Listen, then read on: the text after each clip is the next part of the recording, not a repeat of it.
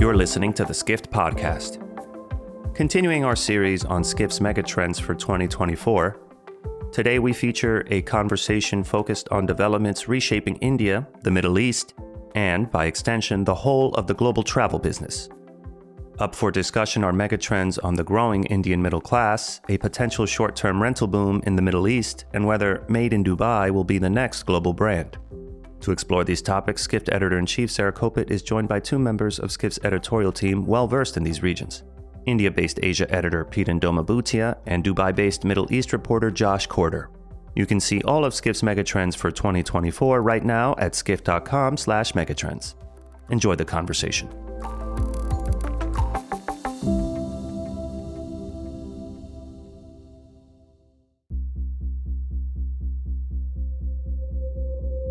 Each fall, as the new year approaches, the Skift editorial team gets together and talks about the big themes of the year to come. This is tens of thousands of hours of talking to you, people in the travel industry through the year, coming up with the stories, research reports, our events, etc., and then us connecting the dots across all of those headlines.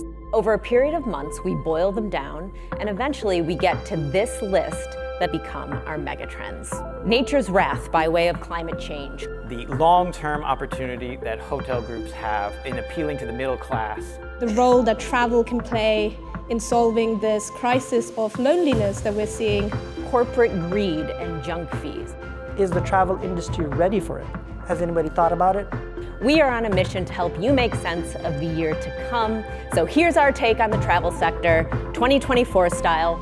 Okay, let's get started.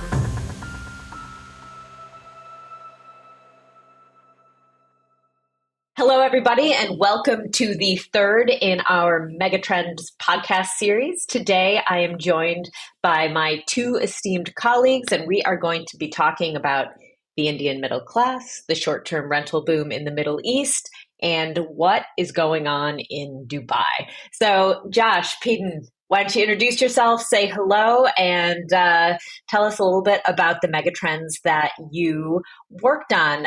Josh, let's start with you. Thanks, Sarah. Happy to be here and to chat with the two of you. So I'm the Middle East reporter for Skift, based in Dubai. Currently, Skift's first and only employee in Dubai. So you guys took the bet on moving over here, and it's been working so far. So yeah, the megatrends that I worked on, one was the idea of Dubai as a city becoming its own brand, like how New York is a brand or Paris is a brand, and with that they have sort of companies associated with that. So we're going to see Dubai companies move overseas and export that Dubai tourism brand into other markets is one thing. And then the other megatrend that I helped work on with Peden, who led it, was this idea of a short-term rental boom in the Middle East, which she will talk further about, which is the idea that there's so much chatter about tourism targets over here, but where does the rubber hit the road? And really, it's going to be through short-term rentals. Yeah, great, awesome. And Peden. Hi, I'm Peden. I'm the Asia editor for Skift, and I am based in India. I worked on two megatrends. One was about the rising middle class in India. So last year, our megatrend was that India is going to be the new China. So one of our megatrends was this idea of, India comes of age, India becomes the new China. I read that India was going to overtake China sometime in April this year as the most populous nation. And coming from India and having read about this for years, for some reason, in my mind, this was 15 years in the future. I think one of the first reactions was, wow, this happened this quickly. And what happened was that China's population fell off a cliff in the last 10 years, dramatically. And so what was going to happen much, much later, in the 30s and the 40s, 20s, 30s and 40s, got pulled into the 20s. And there's so many implications for what this means for the travel industry. we had predicted that India would be, the new source market for outbound travel, and which did happen for many countries, especially Southeast Asia, within Asia. And to explain that who is going to fuel this outbound travel, it's going to be the Indian middle class. Yeah, so let's kind of do a little bit of a deeper dive into that. Why don't you tell us, give us the thesis basically of your megatrend? There was the prediction that India's population was going to surpass China very soon, but that happened last year itself in 2023. And when it comes to the population, the middle class is going to witness a surge as far as the population is concerned. And they are the ones with disposable income in their hands, and they are the ones who want to experience more. They're the ones who've, they've understood from COVID that the concept of YOLO, you only live once. So they want to experience it, and how best to experience anything, they need to travel. And they are traveling, whether it is, if you see domestic tourism in India there's been a huge boom. Of course, you can see that, the Indian Airlines, the aircraft orders that they have, some of the most historic aircraft orders, because they know that everybody in India wants to travel. And when it comes to outbound travel as well, outbound travel is extremely aspirational in India. And of course, less than 10% of the population owns a passport right now. But, the government is also trying to facilitate easy procurement of passports. Earlier, it was a very tedious process getting a passport or renewing a passport. But they're trying to do that so that it fuels the outbound surge. And we have seen that it has started happening ever since COVID. I think people are traveling more. India is a source market, top source market for many countries, and it will only continue to grow. And so we did another one of our megatrends that our hospitality editor, Sean, wrote, was just about, the rise of the middle class traveler in general. Right. So how are the travel companies kind of across the board in all sectors capitalizing on the India market and their middle class? I mean, we talked a little bit about how, they're young, they're rich, and they want to travel. I mean, that's like the golden ticket, right, for travel companies. So what are the companies themselves really doing to take advantage of this? Sarah, for one, they have understood that there are these cultural touch points as far as the middle class or the Indian population is concerned. And travel companies are making travel, like I said, is aspirational. And who better than our film stars to send across that message? Dubai did that, and they did that fantastically well with Shah Rukh Khan, who's who's a mega star, superstar, not just in India, but the subcontinent, and I would say even Asia as well. And cut! Great job, Shah Rukh. Was it good? Yeah, I watched that a couple of times. It's such a good, it's like a music video.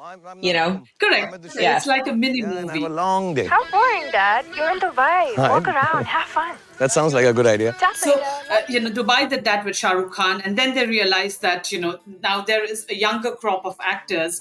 So Abu Dhabi is doing that with Ranveer Singh. Ranveer Singh was, earlier he was with, even Switzerland Tourism had chosen him as their brand ambassador.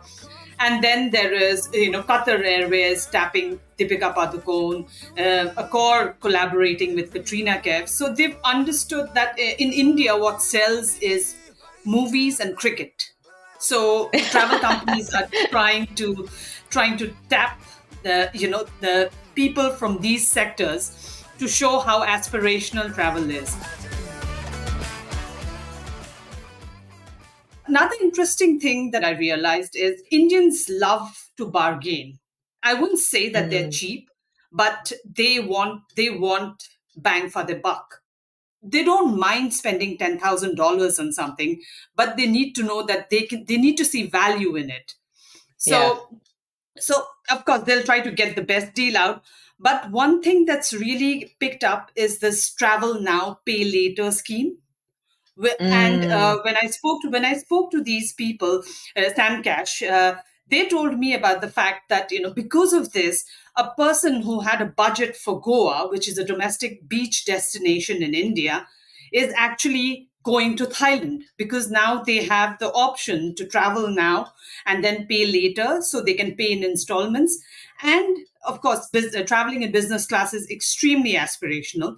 So a person with that option, somebody who was going to travel in economy, is now traveling to premium economy or business class.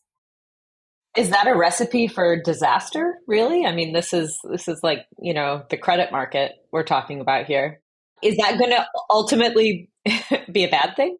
I did ask them that about the fact that, but they said that they've been doing this for quite some time now, and their default list is less than 1%. That's what they told me.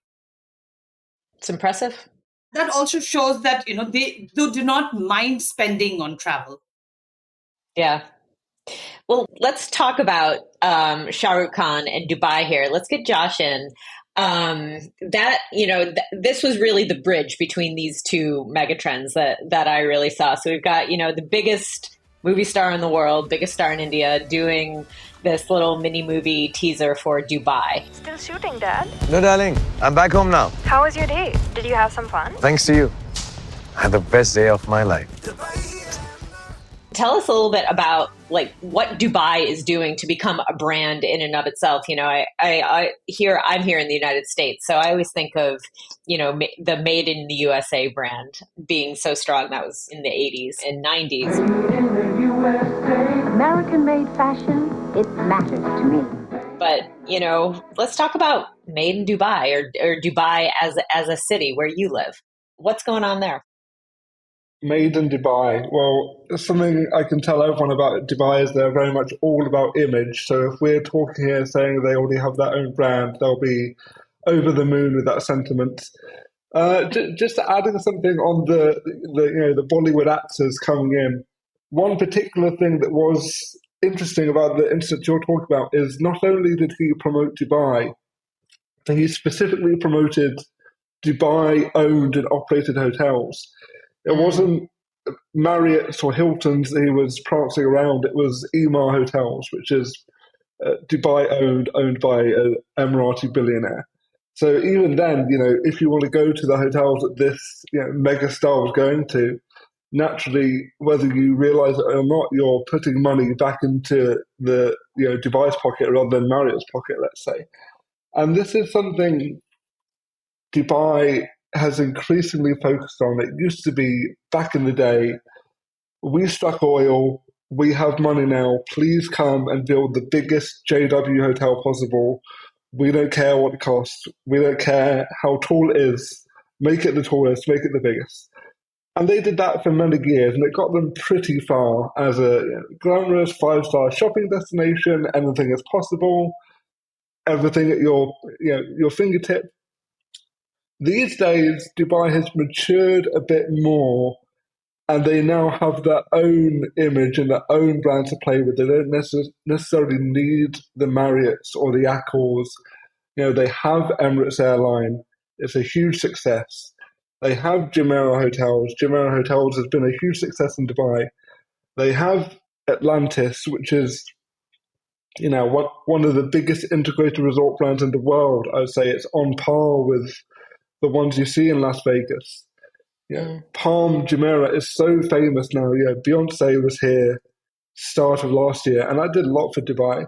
So if Dubai now says, we want to bring another Atlantis to another location, people are they're gonna flock to it. They're gonna think, oh, this is the Beyonce-backed super hotel. I want to go see what it's about. And they go there, and then they go, this is crazy. I now want to fly back to Dubai and experience the, quote unquote original. Yeah. So that's the cycle that Dubai has gone through. They started by importing brands, and they're getting to a point now where they're capable of exporting brands.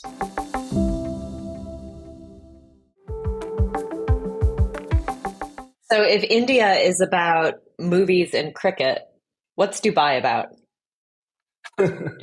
Well, everyone says shopping. shopping and eating. But in terms of what makes the Dubai populace tick, what is the image they want to be known for? Dubai is very much the idea of you can do anything and you can be surrounded by anybody here. It's such a multicultural destination. Basically, every nationality lives here. Please welcome CEO of Dubai Corporation for Tourism and Commerce Marketing, Issam Abdulrahim Qasim, and Skift founder and CEO, Rafid Ali. Once we got the spotlight, we started to highlight all of the beautiful things that are happening in here. Namely, the fact that we have 200 nationalities that have chosen Dubai to be home, right? And they make up about 90% of the population. And for us, that is the organic, true magic of the city of Dubai, right? Where families now relocating here because they're saying, this is where I want to raise my kids because I know that they'll become global citizens when they leave. Well, it wants to be, the next great cosmopolitan melting pot. It sounds like you're describing New York City, actually. Well, thankfully, it's not quite as busy as New York City yet, but they're not going to stop until it is. Yeah, it sounds like it. I was going to say, we were just there for Skift's Global Forum East in Dubai, and I have a 12-year-old son who loves cars. And I was thinking, if Dubai is shopping and cars, I sent him a row of supercars parked at the hotel where we were having our event, and he listed probably 14 of the I don't even know how to describe them, the most glorious vehicles that exist on the planet. So yeah, that's neither here nor there. So if we've got luxury in Dubai and we've got, the Middle East, when I think about hospitality and, hotels in the Middle East, I automatically do think of luxury. Just like Josh, you were saying, it's all about image, it's about shopping, it's about supercars. And so we've got all of this inventory that is high end, super luxury. I know that Saudi, Oman, the UAE, they've got massive tourism projections in the near term for how many people they want to bring into their countries to visit and be tourists. Then we've got all these luxury hotels. That's great. Wonderful. But we just talked about the middle class, and that was a few of our megatrends, not only the Indian middle class, but just hotels and middle class travelers writ large. I think our last megatrend segues nicely here, where we talked about how there's a gap. There's a need for a budget alternative, and that is where the short-term rental comes in. So, Peyton, why don't you take us through a little bit of how you and Josh are thinking about how the short-term rental boom fits into kind of this broader hospitality scheme in the Middle East. Thank you, Sarah. Sarah, of course, we know that, even though Saudi Arabia received a little less than 17 million visitors in 2022, the 2023 figures are not yet in. But it will be nowhere near their target of 2030, which is about 150 million. Even UAE has very ambitious targets, 40 million guests by 2031, Oman too. But we know that the average tourist spend per visit in these countries is well below the 5-star rates. In the megatrend we've mentioned, it was about $2,000, a little more than $2,000 for UAE. Around $1,400 in Saudi. So there is a clear need for budget alternatives. That's where the short-term rentals will come in, and of course, these countries, all the Emirates in the UAE, Saudi Arabia, in fact, opened the country to short-term rentals, so that residents could open their houses to tourists. So because they clearly realized that the rooms in the hotels will not be enough. Of course, they have the best, they have the 7 stars, they have the Amans, and they have all these 4 seasons and luxury properties. But not everyone will be traveling. And of course, people, with these ambitious tourism targets, they know that the majority of the tourists will be coming from countries like India and China. And in India, of course, like I said, people look at value. And, when the middle class comes out to travel, They will not be staying at a hotel that charges them around $2,000 per night. For all you know, that might be the budget for their trip. So they would be looking for budget-friendly alternatives. And that's where short-term rentals will come in. And that's evident by the new laws. In any of these countries with, the short-term rental phase in, I mean, it hasn't exactly been smooth everywhere. It's kind of a newish class of property that, it takes a bit of sharing, I suppose, to make it work. Yes, and Sarah, it's very new. Right now, the laws are just being formed. Like in January 2023, Saudi Arabia approved this bylaw to allow its citizens to, host and offer short-term rentals. And the same, I mean, like last year, we heard a lot of stories coming in about these emirates, whether it's Sharjah, whether it's Ajman, allowing short-term rentals. So we will have to see how it's put into place and I think that is when we will understand the challenges. For now, it's just they're putting the law in place so that they can open their doors to more tourists. What's the reaction been thus far with kind of like the initial pilot program? I spoke to quite a few. I spoke to a few companies that are currently focusing in the Middle East. In fact, Silk House, which was one of the companies that I spoke to, short-term rental companies that I spoke to, they recently got a funding as well, and they are clearly looking at they're Dubai based, but they've grown, they're expanding to Abu Dhabi as well, and they're looking at Riyadh, Saudi Arabia, in a big way. And that's what they, when I spoke to them, that's what they also said, that we understand that there is a huge need in the market, and they want to make the most of it, and they of course everyone wants to have the first mover advantage there. Josh, what's the short-term rental market like in Dubai? Dubai is big. It's really big, and it's a direct partnership with Dubai Tourism, so it's basically under government's watch. And something Dubai Tourism use their short-term rental market for. By the way, for Airbnb, Dubai is one of their most profitable cities.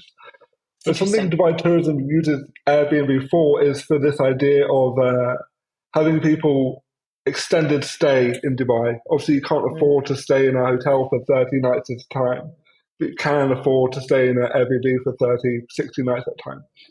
And they use that to push their remote working schemes, the idea of come work in Dubai but be a citizen to another country. They use it to push the idea of come live in Dubai, come get a visa here, come settle down here. So Dubai has done a very interesting thing with their short-term rental market, is they basically use it as a vehicle to convert their tourists into residents, which is quite interesting. Because nobody becomes a Dubaian, in essence. They maintain the original identity and they celebrate the original identity with one another. Do you care in terms of them not having like the Dubai, they don't identify as Dubaian, but a global citizen? See, for me, that's the beauty of having the other 6 Emirates with us as well. So you have a UAE story, but then this separates Dubai a little bit because it gives us that little bit of a, I would say, a different angle, right? Where it becomes that cosmopolitan city, that multinational city that people call home. Huh. It's not something many countries would want, I guess, I dare to say. That wouldn't be the goal. But it's interesting that that's what Dubai wants. Sarah, that's interesting that Josh mentioned about it, because Dubai introduced something called the Golden Visa, which comes with a 5-year and a 10-year residency. So these golden visas are mostly... So last year, when they were doing the numbers, when they were showing the numbers for tourist arrivals, Russians were one of the biggest source market for Dubai. But then slowly the numbers went down. And when the numbers went down, it was like, it wasn't that, less Russians were visiting Dubai, but it's just that some of them had converted into residents. Oh, I see. Yeah. there were less tourists, but there were more Russians coming in as residents. And they've also eased the visa norms for golden visas. Interesting. Do you think that has anything to do with the war? Like that's why people were coming? Yes, because of course there was sanction hit, and UAE was one of the few countries that opened to Russians. That is why, if you see countries like Maldives, countries like Thailand, you see, Maldives, the number one source market right now in January is Russia. Mm. And so do you think that the short-term rental boom in the Middle East, do you think it will carry on for like it's a long-term operation, or do you think that it's going to be kind of a sudden burst and then taper off? I guess it will have to be, because if they have these ambitious tourism numbers, to accommodate 150 million tourists, you clearly do not have enough hotels. And I don't think they can come up with hotels so soon. So, and 2030 is not very far off. No, amazingly not, right? It sounds like it, but it'll be here in the blink of an eye. Can I add something to that, Sarah? Of course. When we're talking about this idea that the Middle East is building too many hotels and not enough short-term rentals, which is naturally true, but then you ask, okay, why are they building so many hotels and not enough short-term rentals? It's because in Saudi Arabia, which is the prime example, Saudi Arabia, Qatar and Oman, all to varying degrees, are all trying to very much boost their international image. Saudi Arabia the most, of course. And to boost your international image, to get tourists in, you need to be discovered. And to get discovered, you want people Googling your very fancy, very pretty hotels. So these hotels, yes, they serve the purpose of giving tourists a bed to sleep in, but really they're marketing tools. They're showing people, oh, this is actually a nice place to visit. Oh, this actually has a swimming pool. Oh, this is actually in a nature reserve. And then you Google them and you go, oh, I can't afford any of that. I'll just stay in a short-term rental. So these hotels, they're just for marketing. And then the short-term rentals come in and they give the real stays. That's a very impressive and expensive marketing budget. But yes, I completely, I see that. I get that. I can see myself doing that, frankly. Yeah, I understand that. I think, am I the target audience for this? I think the answer might be yes, actually. I think all of us are. Most of us are. Yeah, exactly. Well, Pete and Josh, thank you so much for coming on today and sharing your thoughts. The Megatrends are fantastic. Check them out. Skift.com/Megatrends, and we will see all of you next week.